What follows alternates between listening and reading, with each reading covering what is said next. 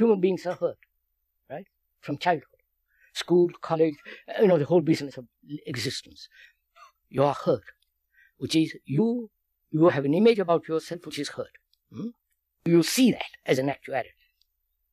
If you see that as an actuality, that you are, the very essence of you is hurt, then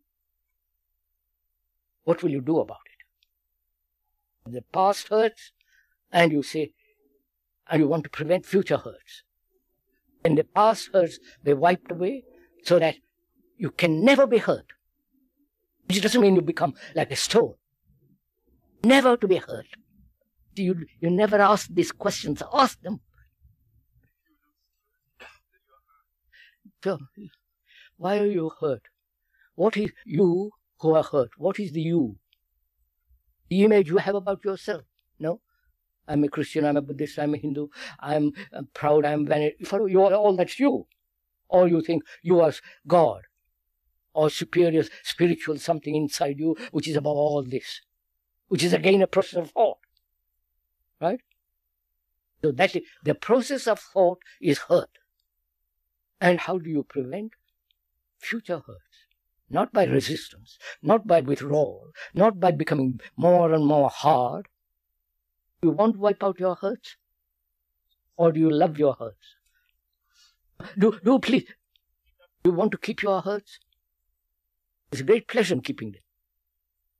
That gives you vitality, energy to hurt somebody else. If you want to be free of all hurts, what will you do? That you are never, under any circumstances, in your relationship with the world or with your friend, never to be hurt. You know what it means?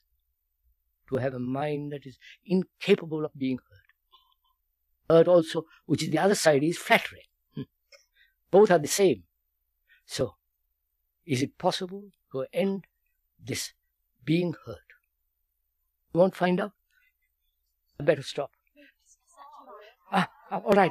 Piano. You really want to go into this? All right, so I'll do it for you. But do it.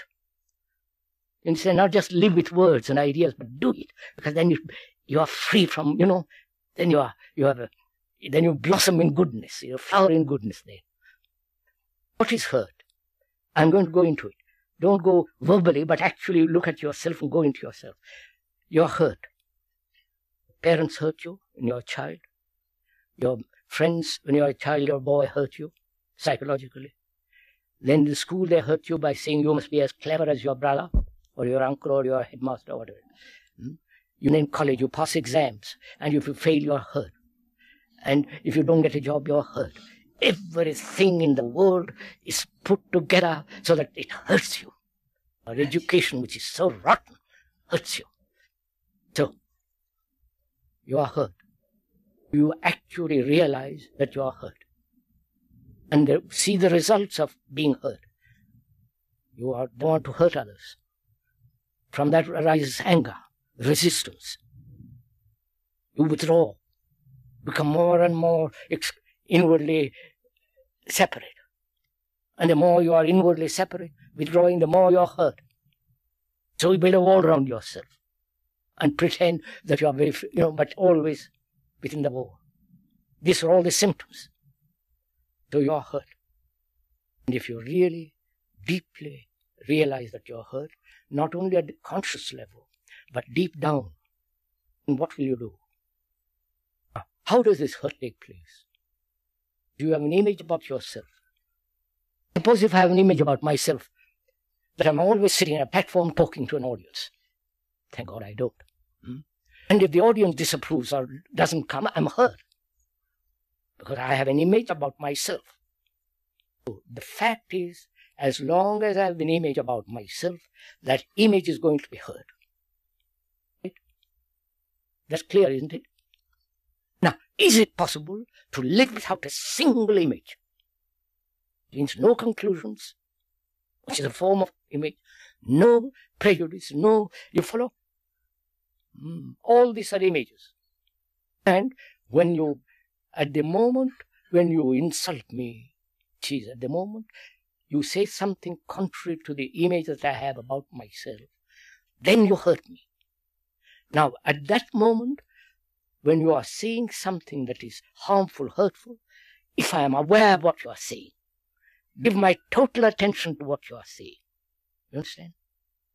The second, when you want to hurt me by saying something, I give my attention to it. Then there is no registration taking place. You understand this?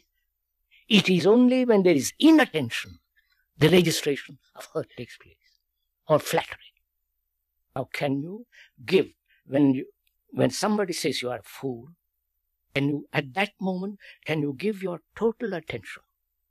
If you do, then there is no hurt. Past hurts have gone in that attention. Attention is like a flame that burns out the past and present hurt.